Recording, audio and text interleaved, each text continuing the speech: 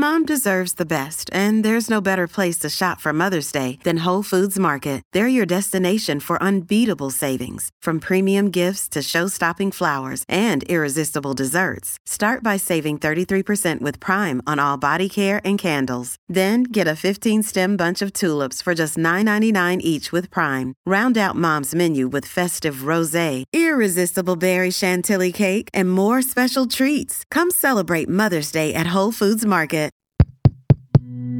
This show is part of the Head Stuff Podcast Network.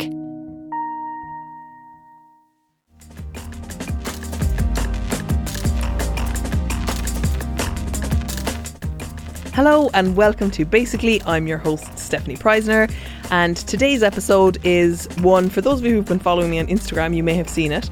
I got very fascinated a couple of weeks ago by allergies. I have a lot of allergies, but I never knew what they were, and fell into a rabbit hole and then found out what they were. And to share that information with you, I have brought to studio Sandra from the Allergy Clinic. Sandra, thanks so much for coming in. Do you want to tell me a little bit about how you got into this, or why you started, or... Yeah, I'd be delighted to tell you, because I suppose that's the start of every story, isn't it? In 2012, I developed a terrible condition we now know. It is called urticaria, which is the awful hives, and angioedema, which is the swelling of my lips and my eyes. And did it just come on? Literally, it just came on. Now, overnight. Of course, I'm going to preface it by saying I was actually closing a business at the time. So I was in the fashion business, and so I was very stressed. Okay. I didn't ever anticipate that stress would come out in, as we thought, an allergy. So at the time, there was nowhere that anyone could tell me that I could go. In fairness, I went to my GP. They, suggested I take antihistamines, but there was no name put on what I had, and the fear associated with what I had, which was basically that I came out in like a heat rash, but raised red hives all over my body, and then my eye sockets would become really swollen, and my lips were swollen. And by me, I wouldn't have been getting any Botox, because it wasn't around at that time. You most definitely wouldn't even be considering Botox. And I remember going to a party one night, and my friend's husband said, "Would you tell Sandra Walsh to stop getting whatever she's getting into her lips?" I was unrecognisable, and it would just suddenly come on. And of course, we thought it was allergy. Like, I thought it was that I was allergic to prawn. I thought it was that I was allergic to white wine with prawn. I thought I was allergic to wheat. I thought I was allergic to sugar because I took a meringue one night. So it just literally just came on. Right. And of course, urticaria now, it's bandied about. Well, of course, in our world it's bandied about, but in the public it isn't. People have never heard the word urticaria. And basically all it means, Stephanie, is that histamine rushes into your system, rushes out by the mast cells into your skin and into around your organs, so around your eyes and around your lips and that, and you swell up. And the causes of it are: there's heat urticaria, cold urticaria, stress urticaria. Stress is a big part to play in things. Pressure urticaria, so particularly ladies would feel that around our panty line or under our bra, that we'd feel, oh my God, just every time I put it on, you feel that you're tight. It's nothing to do that you're wearing a size that's too small. It's just the pressure of the item of clothing on your skin stimulates the mast cells to overproduce the histamine. But it's very frightening. And it's and very interestingly, because at the time that we're in with the COVID vaccine, we've had 5 women recently between the age of 23 on last Tuesday. A girl was with me of 23 and one lady of 70. So 5 people in the last 8 weeks that have had the COVID vaccine, and 5 of them have developed urticaria as a result. Yeah. So, that's nerve-wracking, and people are afraid. So what you do for it is you have to outrule that it's not allergy. Right, okay. And then we can put a small management plan in place. But the main thing about the allergy clinic is that we'll refer you on the right pathway. So there are other indications for urticaria and swelling, and that just needs to be investigated to outrule that there's anything sinister underlying. So we send you on the right pathway, which is to the right consultant to be investigated. So once you found out that yours was urticaria, what was it about your diagnosis that made you then go, I need to set up this thing that can rule this out for people? Yeah, because there was nowhere I could go at the time. There was nobody would put a word on it. Right, okay. So there was no place that I could self-refer myself for an allergy test because I thought it was allergy. You know, everyone thinks it's allergy. When anything different happens in our lives or our bodies change, say, God, I wonder, is it the food that I'm eating that I'm allergic to? I wonder, is it that I touched something that I'm allergic to? I wonder, is it something in my body? Is there something changing? And of course, there is something changing all the time in our bodies because that's what physiology is, this constant mitosis and, you know, dividing and multiplying. So there was nowhere that I could go, absolutely nowhere that I could go and have a test that could determine if it was allergy or not. So that's why I came up with opening the allergy clinic, and I went and trained in it. What was the training like? Well, the training was fabulous because I trained in a great clinic that is consultant driven and nurse led, but it's only referrals within their clinic. Okay. Do you know? Yeah. So the consultant would see a patient and then would send the patient for allergy testing. So there was nowhere that you could go yourself to find. And I had no doctor that was telling me this was allergy. Because remember, allergy, and particularly with all our gorgeous multinational society now, allergy has changed, or the profile of allergy has changed because a lot of other countries are much more aware of allergy than what we in Ireland were. Really? Oh yeah, absolutely. So, you know, a lot of the Polish people, Lithuanian people, all that Eastern European, they would all have been exposed to allergy clinics way before. So they all know what they're allergic to. They know what, absolutely. Or they certainly know that it could be allergy. Whereas we tend to think we have to suffer with things, but now we don't. No, you know, don't. well, you see, you know that. I mean, as in fairness, I suppose I can say that I just heard you speaking on your story. It was my niece, actually, Hilary, heard you speaking on your story, and she said to me, Sand, look up this Stephanie speaking about her allergy. And that's why I contacted you, because to be honest, I saw you were suffering. Yeah. And, you know, even though it was me being probably, I suppose, proactive and maybe a bit cheeky, really, inviting you in, but I just wanted to tell you, even if you did nothing, that there is somewhere you can go. Yeah. You know, you're not on your own. That's my big thing. And when I put it up on my story, then I did go in, I was shocked by the number of people who were like, oh my God, I also have this. So, like, my symptoms were, and some, like, people have different ones, but myself and Noel, so my symptoms were, I have asthma, so just on random, like, first of all, if I had anything with dairy in it, the minute I would stop eating or drinking that thing, I would have this cough, just one cough, but it was like really, really phlegmy. And then throughout the day and the following days, I would get sort of more congested, and I have these like little bumps on my arms that were like, it wasn't really a rash, it was just like my skin would react on the upper parts of my arms, and I would get these bumps. And then, you know, sneezing, coughing, that's not to do with the dairy. That would just happen on a random day. And I became really aware of it during COVID because it just became socially unacceptable to have a cough or to have any sort of cold-like symptoms. Absolutely. So then, what was the name of the thing that I had with you? Was it skin prick test? Yes, so we did the skin prick test. So that's that the first port of call? It's the first port of call, and that's the type 1 allergy test that you have a result within. So we literally put a droplet of the allergen, which is the dust mite, grass pollen, tree pollen. We did all the foods for you. We did peanut, we did the hazelnut, and we also do penicillin, of course. But we just put a little droplet of the allergen onto your skin in a grid that I draw. Yeah, so basically she draws, if you can try and imagine this, from your wrist to your elbow, she draws one line, and then like across horizontally down that line, she draws more lines. So it's just this big grid on your left arm and your right arm, and then so she's dividing your arm up into little segments. And then the allergen comes first, doesn't it? Yeah, well, the histamine control. Yes. Yes. And so on that marker, then she puts little letters on top of all of those, so you know which one they are. And what's the histamine control then? So we all produce histamine. So you know when somebody becomes allergic to something, or in my case where the lips are swelling out, that's the histamine rushing into the organ or out into your skin. So we produce histamine. That's our, actually, I call it like a siren. That's like our ability to respond and to protect ourselves. And do some ourselves. people naturally produce more than others? Like, are some people don't have a lot of histamine, or do we all just have this thing? We all have histamine. It's all related to your general physiology, your makeup. Do you know? So, Yeah. but what it is that some people have a different response. So the control is what we give you. So everybody gets the same level of control, which is just one droplet. You might have a response that is 3 millimetres. I might have a response that's 11 millimetres or 10 millimetres.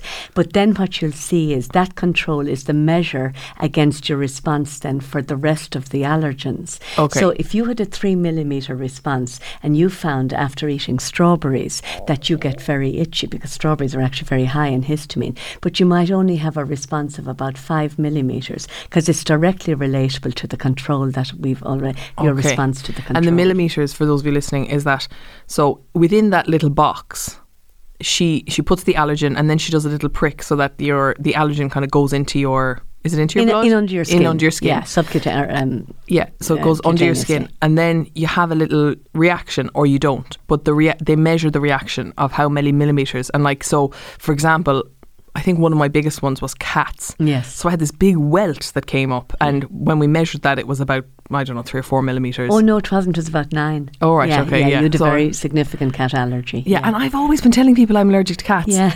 And people are like, Ara, stop, you're just trying to control somebody else's house. I'm like, I cannot sleep in a house with cats. Oh, yeah. But I'm highly allergic. Yeah, But you anyway, are. so she does that, right? And we'll get back to the science behind it. But so she does all the skin prick things, and then you have to leave it. Oh my God, Sandra, my arm has never been more itchy. I was like, I have to itch this though. I know, and you can't. No, and you were like, no, you can't. And I was like, well, sure, then of course when you said I couldn't, I was like, well, now I have to. Yeah, of course. But it was so awful. Yeah, and so the reason you can't is that you obviously have to let the allergen do its work and get the physiological response. Whereas if you itch it, then it becomes we call it erythematous. So in other words, if you diffuse the blood out into your skin, and so You it's can't not, it's measure not it as then. well. You can measure because it's the wheel we're looking for. You know, it's the white wheel That that we're welt looking thing. for. Yeah, and you know when I was talking about the urticaria earlier, so this has kind of been very interesting because people with urticaria, which is like what I had, you're producing all this histamine. So somebody with urticaria might look like they have wheels all over, you know, when they're in the grid. Yeah. But actually it's very distinctive. So it's scientifically very distinctive to be able, you can distinguish between the histamine, just an overproduction of histamine for somebody who has high histamine in the urticaria patient, but it's the actual wheel. Oh, right. WHEAL, and that's what we're looking for, the wheel.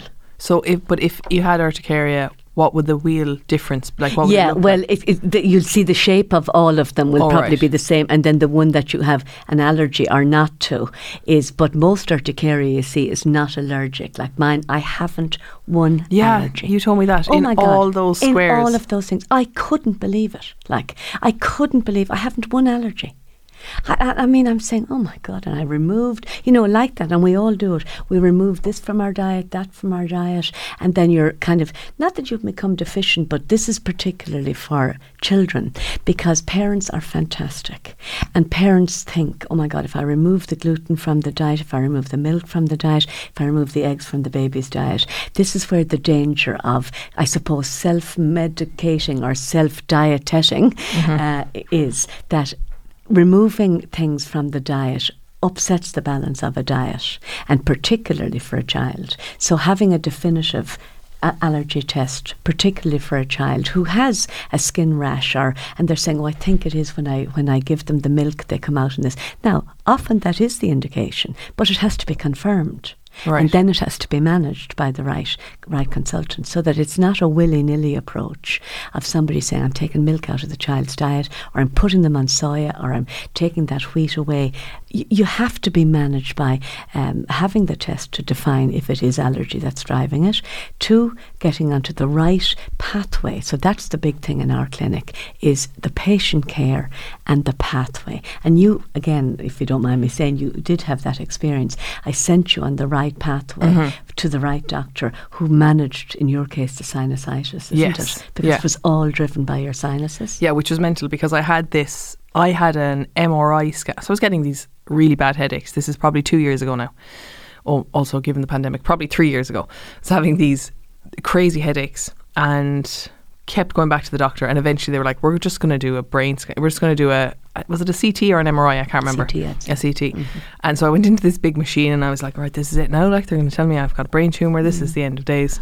And the doctor called me in afterwards and was like, please look at this scan. He was like, see all this? This is a really chronic sinus infection. Right. Like, your sinuses are so bad that they're coming up on a brain scan. Like, and I was like, okay. And then the doctor was like, yeah, sinuses are really hard to treat with antibiotics because there's not a lot of blood flow there, but we'll put you on these and put you on these. So I was on antibiotics for ages and it just still wouldn't go. I was always sort of caught up. But now it seems to be, so now I take the antihistamine every night. And interestingly, I would have guessed that I was allergic to strawberries. And a lot of fruit. I thought I had a bet with Noel before I went to you that I was going to be allergic to strawberries, apples, what else? Like any fruit that's kind of like exposed to the environment. But actually, I'm just so allergic to tree pollen. Yes, that tree pollen. And I don't sometimes wash my fruit. Exactly. So like, and as you know, the apple grows on the tree and so does an orange. Yeah. Yeah. And you know, it's like that with nuts. So people who have allergy to nuts, you might have a hazelnut, almond and walnut. They're tree nuts. So if you have a tree pollen allergy and you eat Nutella, it could very well be that it's the tree nut from... So there's pollen on the nut because it's growing on the tree and that goes into it. Tree. Yeah, and I stopped also drying my clothes outdoors. Yes, of course, and that that's does the help. big thing. And that, you know the way that vision, and that is an Irish vision, definitely, of the billowing sheets. And it was a beautiful sunny day and I just put everything out. Great drying out. Of course, for particularly for someone with a grass pollen or a tree pollen allergy, that is just a killer because the lovely sheets go on the bed and you inhale that grass pollen all night long. All night long, exactly. So, it's just, and you know what's definitely the greatest thing, I suppose, and it is the big thing in our clinic is that we're very ordinary. And I don't use that word loosely, but, we're very approachable and it's very common sense approach. So even something that you're thinking, oh my God, I had a lovely lady yesterday in our clinic in Clare Hall and she said, and there was I putting his sheets out, looking at them, billowing on the line. And then, of course, the child wakes up in the morning, absolutely, eyes swollen, nose running, everything. And I said, sure, how could you have known? You couldn't have known it, So I think that's the big thing, and I really do believe this. We need to give ourselves, and particularly as parents, a little clap on the back for getting a child tested. As you're a young, beautiful young woman, you need to give yourself a clap on the back for coming and having the allergy test, because now you have a clear management programme. But I also have clear on what I am not allergic to, and there's no need to be self-diagnosing. And I think a lot of people are afraid that, like, oh, if I go and I do this allergy test, then I'm going to be put on this pathway and it's going to cost me a fortune. Yeah. But actually, for most, or for a lot of people, and in my case, there wasn't an awful lot that I had to do. Yes. Now that I had the knowledge, yes, I was able. I can manage it myself. Yeah, which is fantastic. Yeah, and Noel and I are both came up with the dust one. Now, yes, that's my biggest one, and I think that's probably where the asthma was coming in. Yes, it is. So it is that you had allergic asthma. Yeah, and that one did freak me out now because when you started explaining the dust mites, explain to them about the dust mites and how it works. Yeah, the dust mite. And we call it dermaphagoid is the generic name for him, and for the children we call him Dermot. So basically the dust mite is part of the spider family, and he's present absolutely everywhere. We can't do anything about his presence, but he doesn't affect all of us. But for those of you who have inflammatory rhinosinusitis or inflammatory or allergic asthma that's driven by a dust mite, the dust mite lives essentially in anywhere that dust lands, but it's not the dust that you're allergic to. It's the mite in the dust, and it's actually the protein in his excrement. So basically what happens is Here we breathe him in, and which we all do. So if you think of the only way something that can get into our body is we breathe it in by 2 nostrils and we open our mouth. So we either breathe it in or we ingest it, okay? So we breathe in the dust mite and he's brought through the united airways, which starts at the nose, up to the sinuses, down to the base of the lungs. And he goes to the loo in the base of the lungs. The protein in his excrement is what drives the inflammation in your airways. So when you put if you cut a tree and you see the annular rings, well, for somebody who has a dust mite allergy or inflammation in their airways, the rings are smaller and smaller and smaller because they're tighter, because they're all inflamed, okay? So the dust mite is the biggest driver of allergic asthma and of sinusitis, okay? So how do you get rid of him? Now, now, it isn't that it's no reflection on housekeeping, and everyone says, oh my God, but my wife keeps the place great. And it's funny, they always talk about the woman being the great housekeeper, you know, and be cracking up. But anyway, and I say, yeah, well, it's no reflection on housekeeping, but it's the bedroom we talk about. So I suppose the simple measures for dust mite is, so that dust mite lives in our mattress and absolutely adores it, because we shed our skin at night time and he feeds off the skin. I mean, it's just so vile when you break it down like this. This is biology. This is biology. But so it lives in the mattress and lives in soft furnishings and carpets and curtains and that.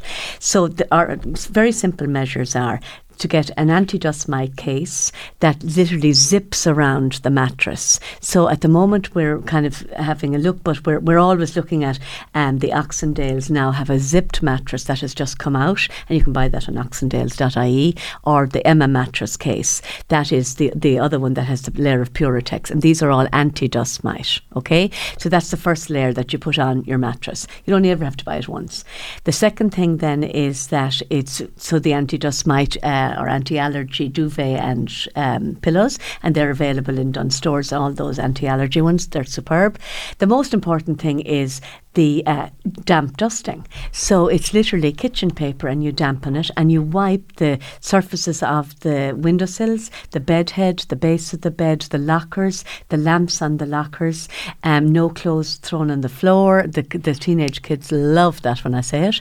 No clothes on the back of the chairs, your wardrobe doors closed, your linen washed at 60 degrees to kill the spores. For the children, that they don't have a load of cuddly toys on the bed. I had a lovely little girl in yesterday that she had a load of little blankies that she loves soothing. So what you do with that is you wash you pick the cuddly toy you love, or you pick the blankie that you love, and you wash it in 60 degrees, dry it, and then put it in the freezer for about 6 hours, and do that every couple of weeks. So that kills the spores. So, and then we recommend the Dimplex, the Glen Dimplex. It's called I can't remember the name of the actual thing, but it's the grade 5 anti-dust mite and anti-grass pollen HEPA filter. And it's really good because that sucks in all the airborne allergens, which is the dust mite, grass pollen, tree pollen, and mould, MOULD, that are in older houses.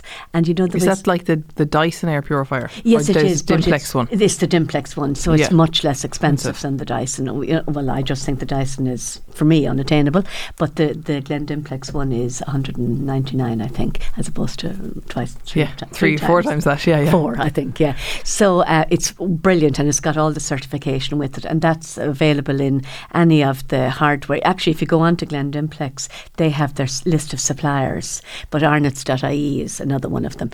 So that's the dust mite, and it's extraordinary. So I did a study for 19 months while I was training in allergy, and we did the study for the anti-dust mite measures, and particularly if the parents adhered to it, the difference in the children's respiratory excellence and their respiratory health was unbelievable.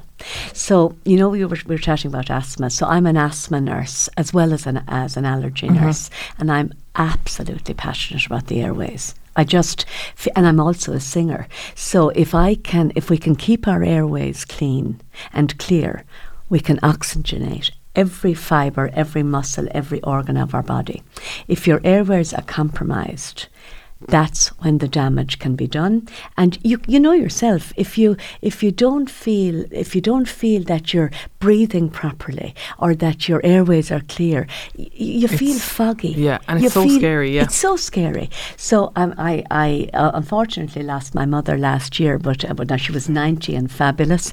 But she used to make all of us. She had 6 children, and she used to make all of us stand up straight and breathe in. You know, and I'm busty, so I'd be saying, oh, Jesus, Mary and Joseph, you know, I don't want to be, expanding the bust. But anyway, she used to make us literally breathe in, and it is powerful to fill your airways, fill your lungs with good air. And you know, I was saying I'm a singer, so I would sing, and I literally would stand up straight, fill the 2 lungs with the air, and then blast out the notes as best I can. But for all of us, respiratory health is your key to success. having your airways clear, your sinuses treated, you know, even the small measures that we discuss in the clinic before you, if you even need to go and see the doctor. So we talk about getting the NeilMed, which is the sinus rinse. I did one myself this morning. I think I might have literally unplugged my ear while I was doing it. I did. Sometimes that is so egregious. It can be. Yeah, it can. I didn't dilute it enough once, and I could taste the salt for days. Oh, it's dreadful. Yeah, it is dreadful. But it does work. It does work. It is brilliant. And again, the paediatricians and the respiratory physicians, they swear by it. It is fantastic. So that's for those of you listening, it's like this. It's very inexpensive when you get it in any chemist. It's called NeilMed. It's like a little bottle with a funny little funnel thing, and you fill it up with this solution that comes with it, and then you hold one nostril and you push it up the other one, and it comes down the other side. You know, and you know, I even it's only a few seconds, and we recommend doing it in the shower because the steam has liquefied the secretions. So that's really good. And then, you know, you maybe started on an antihistamine. Doing the anti-dust mite measures makes a big difference. Anything that can make a difference to your quality of life, because that's what it's all about. That is what it's all about, your quality of life. I'm going to take a break for a second to tell you about a new podcast that has come to the network that I really enjoy, and I'm sharing it with you because I think you'll also enjoy it. It's called Fad Camp, FAD, and it is about fad diets. Something I'm really interested in, the toxic nature of them, how they have sort of crept into the zeitgeist and crept into all of our minds and sort of changed our opinion of what's healthy and what's not healthy in a way that before fad diets, we seem to be very clear and things seem to be much more simple. So if you like that kind of thing, check it out, give it a listen, and if you like it, subscribe to it. Thank you so much. Fad Camp is a comedy podcast about the ridiculousness of fad diets and diet culture, hosted by me, Grace Mulvey. And me, Connor Dowling. If you have a body of any kind, chances are you've crossed paths with at least one of the bizarre diet trends we cover in our show. And between me and Connor, we have done nearly every fad diet there is. Juice cleansing, fasting, the potato diet. Which is actually a real diet, by the way, and we don't recommend it. So join us as we try to make sense of the madness that is diet culture. Find Fad Camp everywhere you get your podcasts, and make sure to follow us on Instagram and Twitter at Fad Camp Podcast. Just a quick interlude in the podcast. While I have your attention, I want to tell you about Headstuff Plus. I know some of you already know about it because some of you legends already subscribe to it. But if you're enjoying this podcast and you might want more of the same, you can become a Headstuff Podcast member. It costs €5 a month. You can give more if you want to, but that's all it costs. And for that, you get bonus material. So you get extra podcasts each month, not just from my podcast, but you get extra podcasts from all of the shows that are on our network, and there are loads of shows on our network. And we're going to be doing some live shows. You'll get access to tickets. I also do these Zoom things where I'll send out a link to the bonus material members, the people who subscribe to the podcast, and then we can do a Zoom together where we chat. And it's just a really nice community, and on a fundamental level, it supports my podcast financially so that me, the producer, the people involved in keeping this going can actually keep it going and keep giving you the content that you really, really like. If you can't afford it, there are other ways to support the podcast. If €5 a month is too much, you can just share it on your stories, tell a friend about it. That's actually the best way. If you tell one person about a podcast episode that you think they will like, then they're very likely to listen to it. That increases our numbers and that really helps us. Also, commenting on iTunes, like leaving a review and giving it 5 stars or 4, whatever you think is fair, that really, really helps. So sorry to interrupt the episode, but I would really appreciate your support, financial or otherwise, if you're enjoying the podcast. Thanks. And I remember when I was a kid, when I was diagnosed with asthma, they told me that it was exercise induced, and then it became very clear that it wasn't exercise induced, and we got rid of all of our house had carpets, but then my room, we changed to a wooden floor, got rid of the teddies, got rid of all the soft furnishings, and it did improve. But even now, since I went to the allergy clinic, I've gotten rid of books from next to the bed because they And were of course, you'd have loads. yeah, they were storing a lot. Yeah. Because we still have wooden floors, but there's little things you can do, and it just helps. Yeah, no, it helps hugely. Yeah. Well, so I noticed suppose for the audience, or for all of us that are talking here, anywhere you think the dust can land, the dust mite lives. So just remove it from around your bed, and it's only the bedroom we really talk about, you know. But I suppose there's kind of no point in doing that if you're not allergic to it. So it's better to like find absolutely. out first if you are. Yeah, you have to find out if you are. And what are the other driving. things that? So there's the skin prick test. Yeah. And then what else? So then we also work with a lot of the dermatologists, and we do the patch testing for them. So again, that's not self-referral, because that is always dermatology led. So, you know, if somebody had a persistent skin condition and they just don't know. So, you know, when we go to get our hair done and get the colour, the hairdresser does a patch testing. Well, for all the world, it's obviously a little bit more thorough than that. But for all the world, it's a patch testing, and it challenges you over 96 hours. So it's a 3-appointment clinic. You come in, have the patches. So you've seen the dermatologist. The dermatologist will say, oh, yeah, no, okay. And that has been referred to by the GP. Yeah. So you've gone to the dermatologist, they say, okay, so do you think it might be something that your shampoo, your hair dye, your creams that you're using, if you're using a steroid, you know, was it the like me with acrylic nails, anything like that. And so they make a very informed decision, send you then to the allergy clinic because we do, I think we have about 20 series of allergens that we test for. They're called haptens, and then they're applied onto your back. And what kind of things are they like? So like all the components of any chemicals that are used. Right, so okay. for instance, in methyl acrylates, which is the nails, all of these. So hair dyes, so shampoos. So some people would have you know, when you have occupational, so they might be touching certain product lines. Yes. You know, latex, anything like that. We test for that. But one of our big things that has, actually this is kind of revolutionary now, and this kind of covers a very broad spectrum of your audience. So we have a pioneering service now called BMAS, which is metal allergy screening for pre-orthopedic and pre-dental care.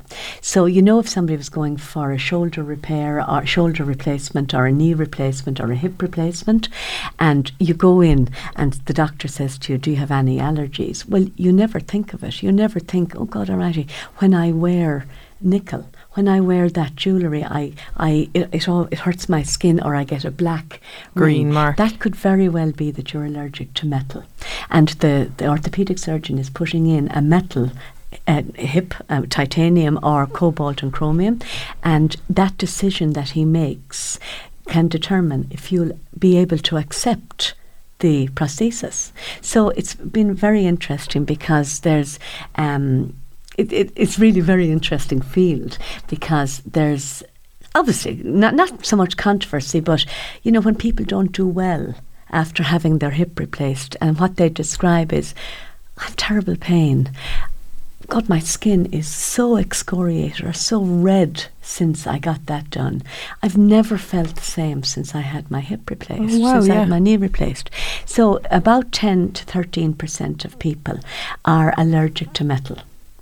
And the test was never available before. Now it is available. So you can come in and have that test. Is that self-referral too? That is self-referral, right. yeah. And that is, so you then just go to your surgeon with it and say, I wanted to have this test done. I want to know.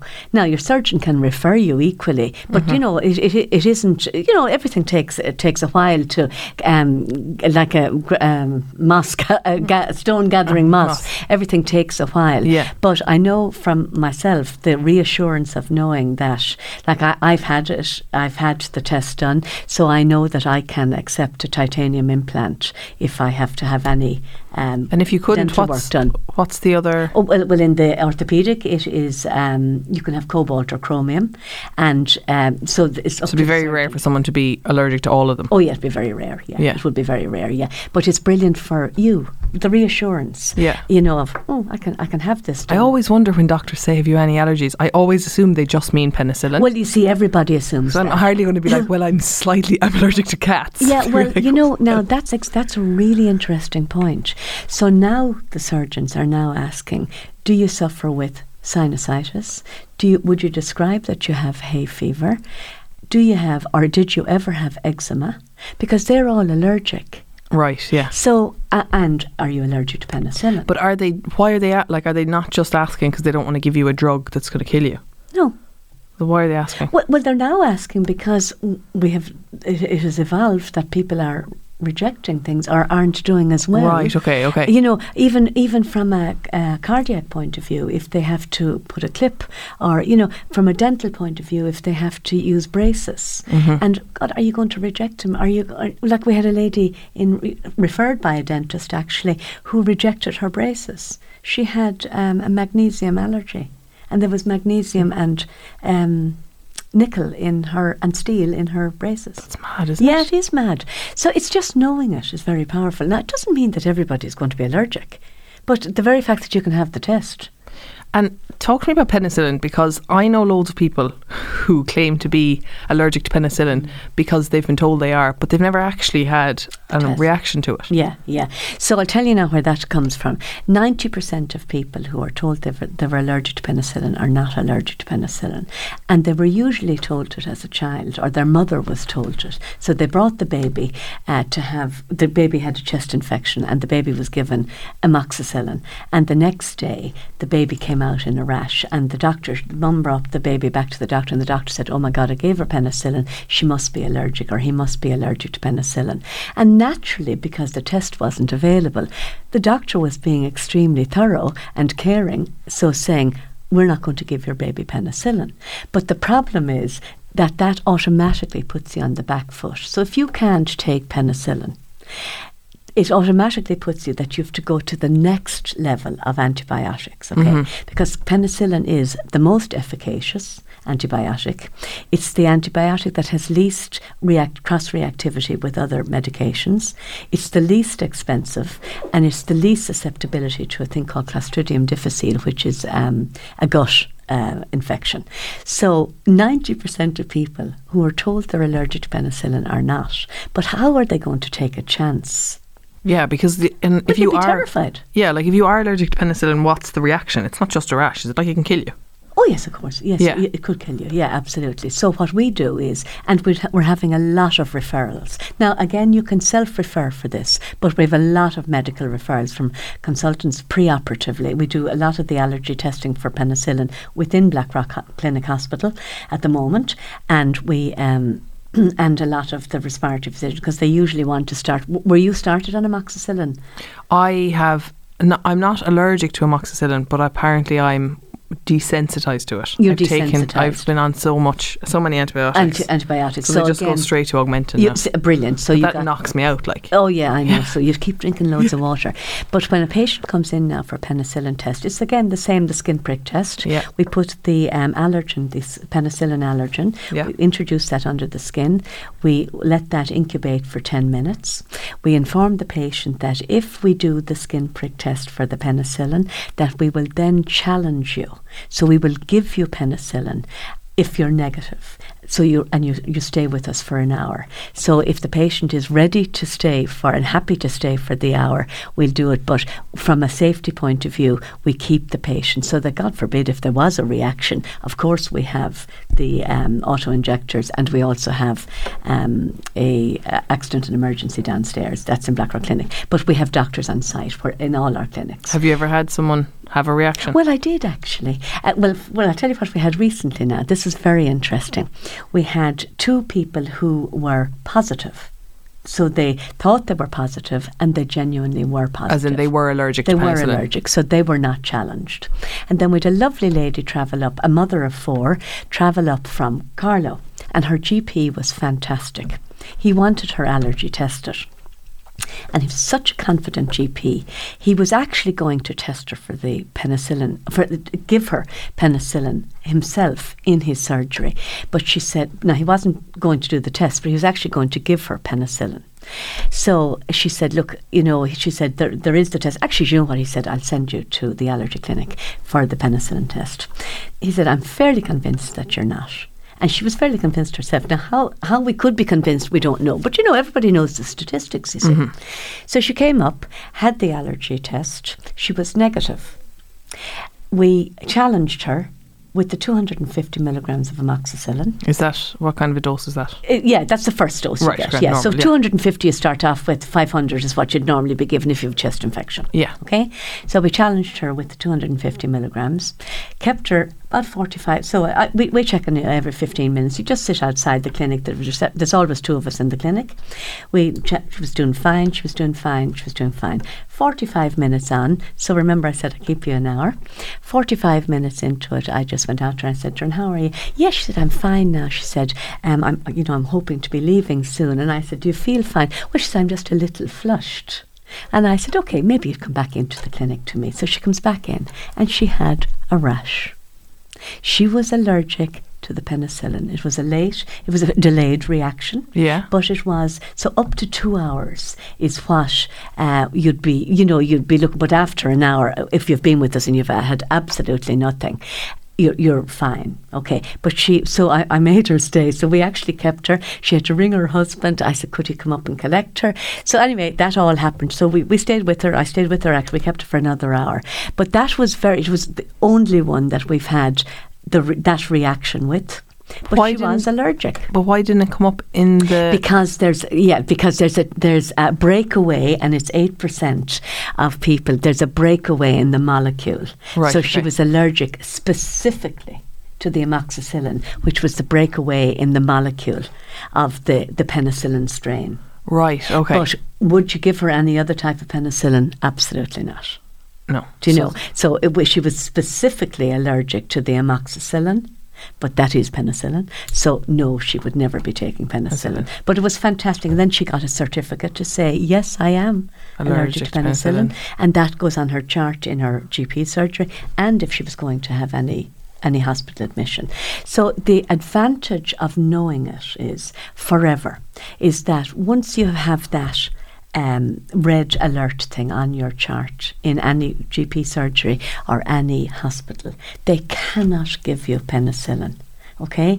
And it automatically, as I said to you, not that it puts you on the back foot, but it just starts you off on the stronger antibiotic, which you may have needed down the line. Yeah. Because, you were talking about desensitizing, and that you were desensitized to all the antibiotics. Yeah. So that's what happens. So I think it's really important, if you can, to have it, and it's widely available now from our clinics, and we've 6 clinics. So we're in Cork, because your mother came to see us in Cork, and she said she didn't know how she was here at all, but she was delighted she got confirmation, wasn't she? Yeah, she was with Larry down there. So that's in Mallow, and we're also in Waterford, in the Waterford Medical Centre, and we're in Galway Clinic, and we're in 3 locations now in Dublin. We're in Berkeley Road, which is near the Mater, Clare Hall in the Meridian Medical Centre there, and in Blackrock Clinic. Because I do think that sometimes people feel like these are all Dublin-centred things, we can't. But Mallow, Mam only had to drive, I think, about 6 minutes from the house to get to it. And of course that appeals to Limerick patients and Kerry. Particularly with kids, if you want to get your kids tested. Yeah, and what age can you get? Well, we test from 6 months up, right. But you have to have a letter from your GP as to why. Because the biggest thing about having a child tested for, you see, you don't want to have allergies. Yeah. And we don't want children to have allergies. So we purely test on clinical history and signs and symptoms. So we take a clinical history of what was that? Why did you go to the doctor? Why did you bring the child to the doctor? What makes you think they have an issue? So, when I give him milk to drink, he comes out in a rash. So it's quite likely that the doctor will have probably tried, if they think it's real, will have tried the baby on a thing called Nutramigen, which is has no cow's milk milk protein in it. So, and then they want a definitive answer. So I'll test for maybe the aeroallergens if the child is snuffly, and I'll test for milk and eggs. And that might be all I test for, because it's all on clinical signs and symptoms. Or the mum might say, I gave him a bit of peanut butter, and I saw he got a reaction around his mouth. So she'll have been to the GP, and the GP will said, it's quite likely it's a peanut allergy, but we have to have a definitive diagnosis. So we test for the peanut. And then we send the mum and the baby, to the paediatrician who specialises in food allergies. And we have a wonderful facility with Dr. Tariq in Portlaoise, and he's absolutely, of course, he's the middle of the country, and he's fantastic, and he's available. He is able to accommodate our patients, which is fabulous, and he will manage the child through a peanut allergy, because it's vital.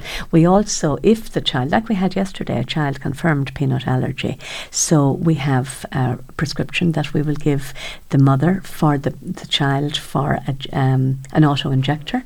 It's like an EpiPen. The Eject pen is the one we use, but we will demonstrate then how to use it, when to use it. And the biggest thing for anybody out there that will be listening to this, adrenaline injector is only adrenaline. We produce adrenaline ourselves. It's our ability to fight or fly. If you end up giving an adrenaline injector because it was prescribed for you, don't have any fear. It's only adrenaline. It cannot do any harm. But you must ring the ambulance. If you've given an auto-injector, you must ring the ambulance to say you've given it, and you stay with the person that you've given the auto-injector to, and you never give your child's adrenaline pen to anybody. Why is that? Because your child may need it 1 second later. Oh, right, okay. Yeah. It's not because it's not it's a different... No, and it's not that you're holding back or you don't want to be, but it's just really important that you have, because it was prescribed for a reason. Yes, okay. So supposing your child, and actually this is a very important one, and Dr. Beecham, who governs our clinic, and Professor Basil El-Nazir, we have a fantastic educational policy in our clinic. So we're constantly educating in the clinic, educating all the staff. So, when people ring the clinic, they get Anne or Mary, and my God, they're fantastic. Then the girls, patients come into me and they say, are you Anne or are you Mary? And I say, no, actually, I'm Sandra, the nurse. And it's so funny. But the girls have brought the patients through, the process, which is fantastic. And then we do this. We're always informing. So Joyce is the other director in the business, and we're always looking at how can we make ours the best. So it's always about education and always about finding out the best things. So one of the things that Dr. Beecham was speaking about recently was that if somebody has a peanut allergy and they're sitting on a plane and they're carrying an auto-injector, and somebody beside them opens peanuts in the air, it's only if you ingest it that the reaction will happen. So that just to reassure somebody. Now, you'd preferably not be sitting beside the person. Or so if you saw somebody, you'd say, oh, actually, do you mind? I'll move. Okay? But so what might happen is that you might get a tingle on your lips, or your nose might start to, get all itchy. Take an antihistamine. You'll have that with you. Okay? If you notice any swelling, or if you were starting to cough, give yourself the auto-injector, and obviously tell the air hostess, because the plane will have to turn around. But it's only if it's ingested. But how come it's only if it's ingested with peanuts, but when I walk around tree pollen, my allergic reaction happens? Is it just different because it's different? Yeah, well, it's a completely different strain. Okay, grand. Yeah, it's a completely different biological strain. And are some people so allergic to peanuts that airborne, it would affect them? I couldn't answer that now, Category. I couldn't answer that definitively for you. But all I do know is that there's progress being made in peanut allergy, and there will be immunotherapy, and there's a lot of the medical profession doing a lot of work on that. So, people who have a peanut allergy should always keep reading up on it and keep abreast. And then, I know you only test with babies for the things that they're presenting with, but I'm just wondering, is it possible to be allergic to something that you've never had? So, could you test a baby for a strawberry allergy if they've never eaten a strawberry? or is it just by virtue of the fact that you've eaten it that your body develops the allergy? Your body develops it, yeah. And you don't test. So remember that your first line of thumb, so for anybody, any child, any mother out there and father out there, have a bottle of Zyrtec. That's the antihistamine in your press. If you give the child strawberries and the child, you see this little lip swelling, or you just see a difference in the child, or they start to cough or something like that, just give them a little, now obviously under the pharmacy guidelines, so you can only give, I think it's from 1.5 or 2, an antihistamine. But a little bit, and I won't say don't panic. It's very easy to say don't panic, but actually being calm is the best thing, of course. Yeah. And there are lots of doctors on call, and that's the big thing, is that just follow your instinct. Follow your instinct, and as a parent particularly. And then my final question is, can you grow out of or into an allergy? Like if I came back to you in 4 years' time and did that again, could I have developed new allergies to things that I wasn't previously allergic to? You could, and you equally could have lost allergies. And the reason for that is physiology. Our exposure to things changes, our body reacts differently. The way, and I actually always describe this, if you get a very deep cut, and the deep cut gets infected, and it eventually heals. It heals because we're multiplying and dividing our cells all the time. So that's how we recover from something. That's how we get sick from something. So when you have an allergy, you've come in touch with something that your immune system just doesn't like, or it says, okay, no, I'll tolerate that. So, for instance, for me, I have no allergies, even though I had my urticaria and angioedema, and I equally didn't have a bad response to the vaccine. But my daughter and my son had a very serious response to the vaccine. My husband and I didn't. Yeah. So they were sick. So it is that their immune system reacted differently. Now, I must have come in touch with something. It wasn't the variant, but I must have come in touch with something that resembled that vaccine before, so my immune system was able to deal with it. Do you know what I mean? So that's our makeup. That's why things change. That's why you'll see the role of immunotherapy, which is basically a desensitizing against your allergy-driven allergen. So, for instance, we run immunotherapy clinics now for people who have allergic asthma, allergic rhinitis and sinusitis, and the peanut will come on. It will be immunotherapy, and what that does is it literally desensitizes your immune system against your trigger. So the results, by exposing you to by it. exposing you. So just in the case of the grass pollen, it's called Grazax. So you have a grass pollen allergy, and you've been to the consultant, and he said, I think you might be a candidate for this. It comes like a little white tablet the size of half a nail, and it's made up of grass pollen. Okay? Right. And it's a lyophilized cake, they call it. So it literally melts under your tongue in about a quarter of a second, and it stimulates your histamine, the mast cells, to receive in the desensitizer, and then your immune system said, oh yeah, normally I don't like you, God, I'm getting used to you. Now, it's a 3-year commitment, but it's on this thing called the drug payment scheme. But to me, it's an absolute no-brainer, because the way in the Leaving Cert and Junior Certs, that's the very time everyone's hay fever is driving them crazy, and they can't, and the eyes are streaming, and everyone is cracking up doing their exams. The papers show that 84% of students who have been desensitized, and we start the desensitizing now for grass pollen. We actually started in August, September, and we literally and then you give it to yourself. You come to us for the first dose. You give it to yourself every day for 6 months, and then you come back just for a monitoring. After 6 months, you get the next prescription, and it is a 3-year commitment, but it's an absolute no-brainer. But it's kind of interesting. So, when we were talking about the asthma, and this is what I leave you with, because I'm sure we're near the end. If you can have your pipes clean, that's the big message. If you have asthma and your doctor has prescribed inhalers for you, they're prescribed for a reason. They're not prescribed ad hoc. So listen to your GP, listen to your consultant, and comply. The more that you comply, the healthier your airways get. If you feel you have allergy, come and have an allergy test. Don't be taking antihistamines because you think you have an allergy. You mightn't have an allergy at all, and you're wasting time and money and, subjecting yourself to antihistamines. Get the definitive answer. Look after yourself. Keep breathing, keep filling those airways, and thanks a million for having me today. Thanks so much, Sandra. So where can people find you if they want to find you online or so online we're on theallergyclinic.ie. Yep. We have a Facebook page, The Allergy Clinic. We're on Instagram, The Allergy Clinic, and we're also on Instagram as BMAS. Well, actually, that's through The Allergy Clinic as well. And our phone number now, of course, you're going to ask I'll put the phone number in the show notes. Oh, will you? I will Brilliant. also, so at the bottom of this podcast, I will also put in your handle for Instagram and your Facebook and website. Fantastic. So people can find you there. Thank you so much for coming in. Thank you so much. Thank you, Stephanie.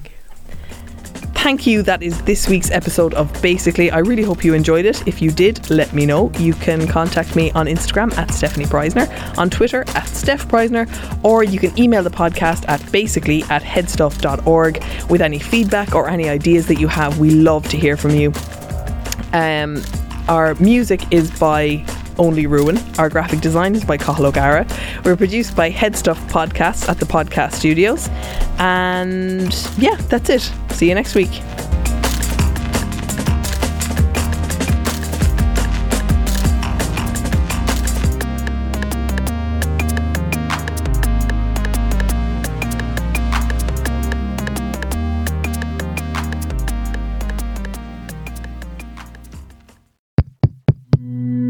This show is part of the Headstuff Podcast Network, a hub for the creative and the curious. Shows are produced in association with Headstuff and the Podcast Studios Dublin. Find out more or become a member at headstuffpodcasts.com.